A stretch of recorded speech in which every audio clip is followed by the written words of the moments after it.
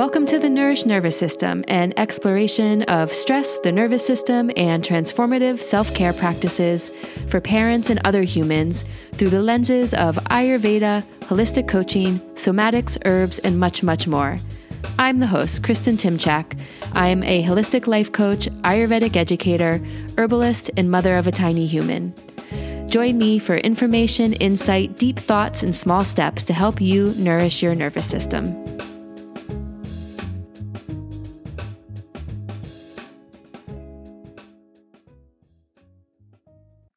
Hello, sweet friends, and welcome back to the fourth episode of the Nourished Nervous System podcast. So far, we've been looking at things from an Ayurvedic perspective. Today, we're going to shift gears a little and start talking about stress and the nervous system from a more Western perspective. And we're going to talk specifically about the stress response cycle and how to complete it. I think the idea of the stress response cycle is something that most people are familiar with. But how to complete it is a concept that is newer to me. I first learned about this from reading the book Burnout by Emily and Amelia Nagoski. If you haven't read this book yet, I highly, highly recommend it. It's such good information around the stress response cycle, how to complete it, about patriarchy and how that contributes to our stress response, about human giver syndrome, I think they call it. There's so much in there, and they just have such wonderful ways of explaining it that feels really accessible and fun and funny and just great. So if you haven't read it yet, Burnout, The Secret to Unlocking the Stress Cycle. So just so we're on the same page, establishing our foundation of language, let's start by talking about what the stress cycle or stress response cycle is. So actually, let's go back one more step and let's define stress. So the Cleveland Clinic defines stress as a normal reaction the body has when changes occur, resulting in physical, emotional, and intellectual responses. In our culture, stress is often viewed as something negative, harmful, or detrimental. But the simple definition of stress, a normal reaction the body has when changes occur, resulting in physiological responses, is not something negative. Not all stress is harmful or bad for us. Certain kinds of stress are beneficial to our bodies and minds. And stress is a normal reaction to change. If you are alive, you are most likely experiencing change of some sort or another, and therefore you experience stress. There is a form of stress called eustress that refers to the stress that can lead to a positive response in the body. It can have many of the same physiological changes as other types of stress, but it's short-term, and instead of feeling overwhelming or uncomfortable, it can feel exciting or something that you are anticipating. Some examples of eustress are, anticipating an exam and then doing really well on it, and that kind of excited feeling afterwards would be the eustress. Or the feeling of like maybe when you get married or go through a big life change, that's exciting, but it is also stress on the body. The stress response cycle. When we experience an acute stress, think of the classic example of being chased by a lion. The part of the brain that controls emotions, the amygdala, sends a distress signal to the brain's command center called the hypothalamus. The hypothalamus communicates to the rest of the body through the autonomic nervous system. There are two parts of the autonomic nervous system. There's the sympathetic nervous system and the parasympathetic nervous system. The sympathetic nervous system activates the stress response cycle by sending a signal to the adrenal glands to begin pumping epinephrine or adrenaline through the body. This creates a cascade of physiological changes, including elevated heart rate, elevated blood pressure, faster breathing, which brings more oxygen to the brain, creating alertness. Sight, hearing, and other senses become sharper, and you also experience a burst of energy. Essentially, everything your body needs to fight or flee and perceive danger. In the example of the lion, if some part of you knew you could neither fight or flee, it would trigger a parasympathetic response called freeze, where the heart rate and breathing slow way, way down and pain-killing hormones are released into our system. It's also when you see animals play dead, this is what's happening. It's a freeze response. So if you think of the sympathetic response being a gas pedal and the parasympathetic response being a brake, fight or flee is pushing hard on the gas pedal, where freeze is pushing really hard on the brake. And there's many gradations of sympathetic and parasympathetic response between those two extremes. The other thing to note is that none of these responses are conscious decisions. In the example of the lion, you're chased by the lion, your brain sends out the distress signal, your body releases the stress hormones, and you either fight the lion, you run, or you freeze, hoping the lion doesn't see you. The other thing of note in this process is that any other systems of your body that aren't involved in the immediate survival are shut down, like digestion and sexual function. As the initial surge of adrenaline subsides, the hypothalamus command center, it activates the next part of the stress response system. It's called the HPA axis, and it consists of the hypothalamus, pituitary gland, and the adrenal glands, HPA. If the brain continues to perceive danger, there will be a cascade of chemical reactions or chemical signals sent from the hypothalamus to the pituitary gland, and then from the pituitary gland to the adrenal glands, which they then produce cortisol to help the body stay in an alert and activated state. Finally, when the threat has passed, the cortisol levels drop and the parasympathetic nervous system, think rest and digest, kicks in and the body and mind begin to relax. The sympathetic nervous system is like the gas pedal, telling everything to activate, to get prepared, where the parasympathetic nervous system is the brake, letting our body know that it's time to relax, to stop, to calm down. Back to our example of the lion. The threat has passed and the lion has either been fought, you've run away to safety, or you froze and the lion has passed you by. So what happens next? Have you ever had an extremely emotional or physical situation and your body just begins to shake uncontrollably? I've had this a few times in my life, during a fight with somebody or when I was getting a C-section or surgery, things like that. When our body goes through that big trauma, it might just start shaking uncontrollably. Or have you ever seen an animal begin to shake after a dangerous or life-threatening situation? So this is a way that the body completes the stress cycle and releases trauma. The shaking originates from the limbic brain. That's the part of our brain responsible for emotional and behavioral responses relating to survival. It's also kind of thought of as our oldest part of our brain, the lizard brain. It lets our body know the danger has passed and we can literally shake it off. So now the parasympathetic nervous system can come in and help the body to relax more fully and come back to a state of homeostasis. The threat has a clear ending point in this acute stress example. So the stress response has a clear completion. Now, this is where I think about what I was talking about in last week's episode about Vata in the modern world, and how in our world compared to the world of our far back ancestors, there's so many more ways that Vata can get out of balance. And Vata, if you didn't listen to last week's episode, you can go check it out. But just for quick reference, Vata is referring to the Ayurvedic dosha of air and ether, and it also is the dosha that is in control of the nervous system. So there's so many ways that our nervous system can get out of balance. Generally speaking, we don't have to run from lions on our way to work, but we live in a world where we are constantly on and connected and able to doom scroll, and we have deadlines, and we are often raising our children in isolated nuclear families without support from extended family and community. We are struggling to make financial ends meet and get the house clean, all the while comparing ourselves to other folks on Instagram or social media who seem to be doing it all better and more easily. And we are dealing with systemic racism and homophobia and this ever-widening divide in our country. The list can just go on and on and on and on. These are stresses that are constant in our lives. There is not a clear endpoint where the body can shake it off and get on with the day. This is our day.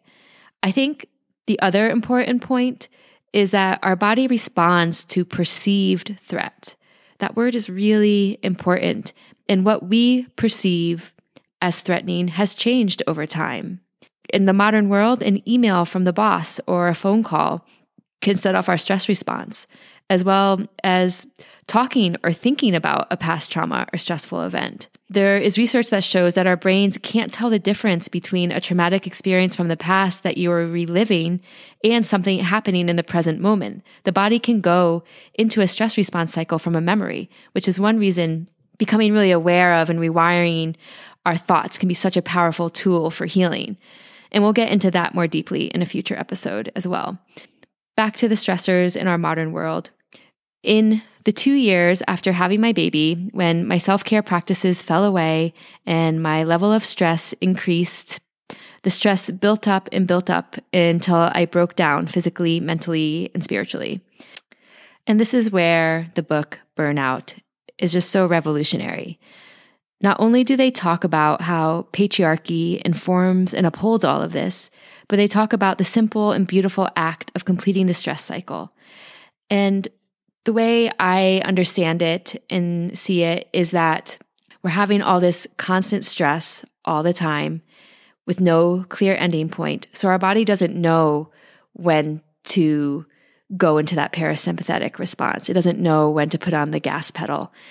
So completing the stress response is essentially giving your body the signals that it needs to activate the parasympathetic response and to relax, to complete the stress response cycle and come back into a place of homeostasis.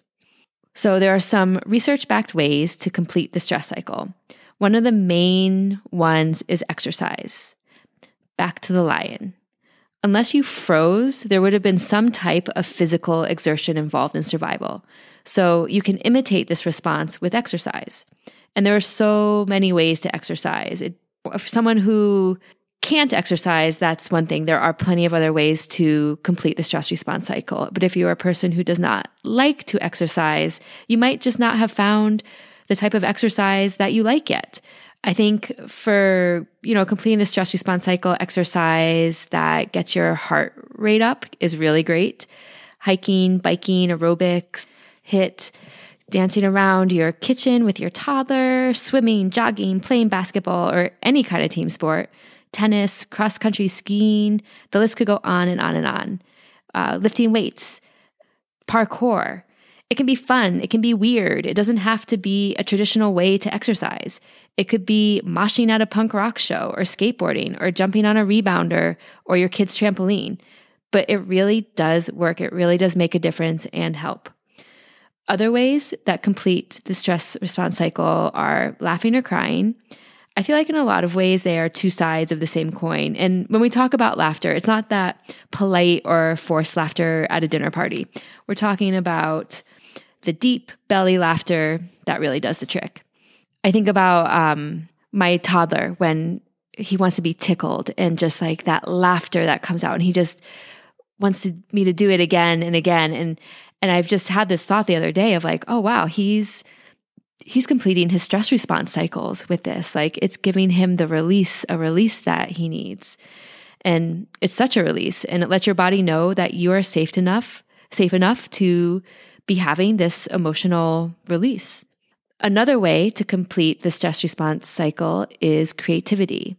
As with exercise, the ways to be creative are endless. I think the most important part is finding something that you enjoy, that you can get fully involved in. I would not consider myself an artist, but I feel really fed from creativity. Sometimes it has been writing or dance or taking photographs in nature. I went through a phase of creating weird interpretive dance videos in different places in nature. I've written haiku. I've made little tiny books. I've made collages on 2x4 little cards, just like little teeny tiny collages. I've made cards for friends. I've sewed and knit and made rock cairns or elaborate sandcastles. I mean, it could be cooking, making herbal products. There's so many ways to be creative. But I think the main part of it is that it's about the process. It doesn't have to be a product, although it can be, but it's most definitely about the process. And what I enjoy doing creatively changes depending on many factors. Right now, I'm parenting a young child. So I don't have tons of time, but I have knit, I made a quilt, and I dance, which gets both my exercise and my creativity kind of fulfilled. I look forward to my child being old enough that we can do creative projects together that we both enjoy. But right now, we're not at that place yet. So if we are in a fight, flight, or freeze mode and trying to survive, there's not space for creativity. So engaging in these activities lets our brain know that we are safe. That being said, if being creative feels stressful for you, maybe you need to find something different or be less precious about it, or maybe that's just not your ideal way to complete the stress response cycle. Another way to complete the cycle is through connection with others. Consensual physical affection with someone you feel safe with can help mimic the safety step of the stress response. It can also release oxytocin, a feel-good cuddle hormone. And if you don't have someone in your life, you can also get this from cuddling with a pet, or giving yourself a massage or some healing touch. If you'd like to try an Ayurvedic oil self-massage, I'll leave a link in the show notes. I have a write-up for one on my website, and it's a great way to spend some time to take care of yourself. It nourishes your skin, it's relaxing, and it does help complete the stress response cycle. You're getting that touch. Besides touch, being in a nourishing community, sharing with a friend that can empathize with you are other ways to help complete the stress cycle. Deep breathing is a really simple way, and it's very accessible. And it can be paired with meditation or mindful exercises like yoga or qigong, or just done on its own. I've had so many moments sitting in my car in a parking lot after I've just lost it with my son and really have just sat and focused on my breath. And I'll often do what is known as the box breath. So I breathe in to a count of 4, hold the breath to a count of 4, exhale to a count of 4, and hold the breath out to a count of 4. And there are very many variations of this breath using different numbers to count to, but what it does is it intentionally slows the breathing down. It shifts you into the parasympathetic mode. It gets you out of that fight kind of mode that you get in when you're losing it with your child. And it's not always easy to do. But I've had times where I really have seen what a difference it makes for me just to take those moments to focus on my breath, get my breathing more deeply into my belly, and that I can often calm down and get back onto solid ground. And the last thing I'm going to mention to complete the stress response is resting, prioritizing sleep, letting there be some time that you do nothing, like really nothing, not scrolling or watching a show. Literally practice being a cat. Watch the light change on the wall. Breathe. Let your mind wander. If it's really hard for you to do nothing, schedule it into your week. Start with 5 minutes. Set a timer if you need to. We live in a culture that prioritizes productivity, overexertion, and exhaustion. And doing nothing can be a completely revolutionary act.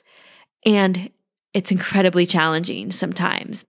The need to do more, to be more productive, to always be doing something, it's so prevalent. And I think we really prioritize that kind of yang energy in our culture. In order for us to be balanced, we really have to bring in that yin energy, the quiet, rest, dark, doing nothing energy. Here's the takeaway. We have stress every day. Much of this stress is chronic with no clear ending point for our body to complete the stress cycle, which eventually leads to burnout and breakdown. So we need to complete the stress cycle every day. A small step for this week is to find one way that you can complete the stress cycle. Find something that feels doable for you, that you enjoy, and start to implement it. Notice any shifts. One thing that I will say about this is if you have had a lot of buildup of stress and you start implementing some practices to complete the stress cycle, it might actually take a little bit to really get back down to that baseline point. Like it might not just be that you feel great after one walk or one run or one like creative session. It really takes the consistency of doing it every day if you can.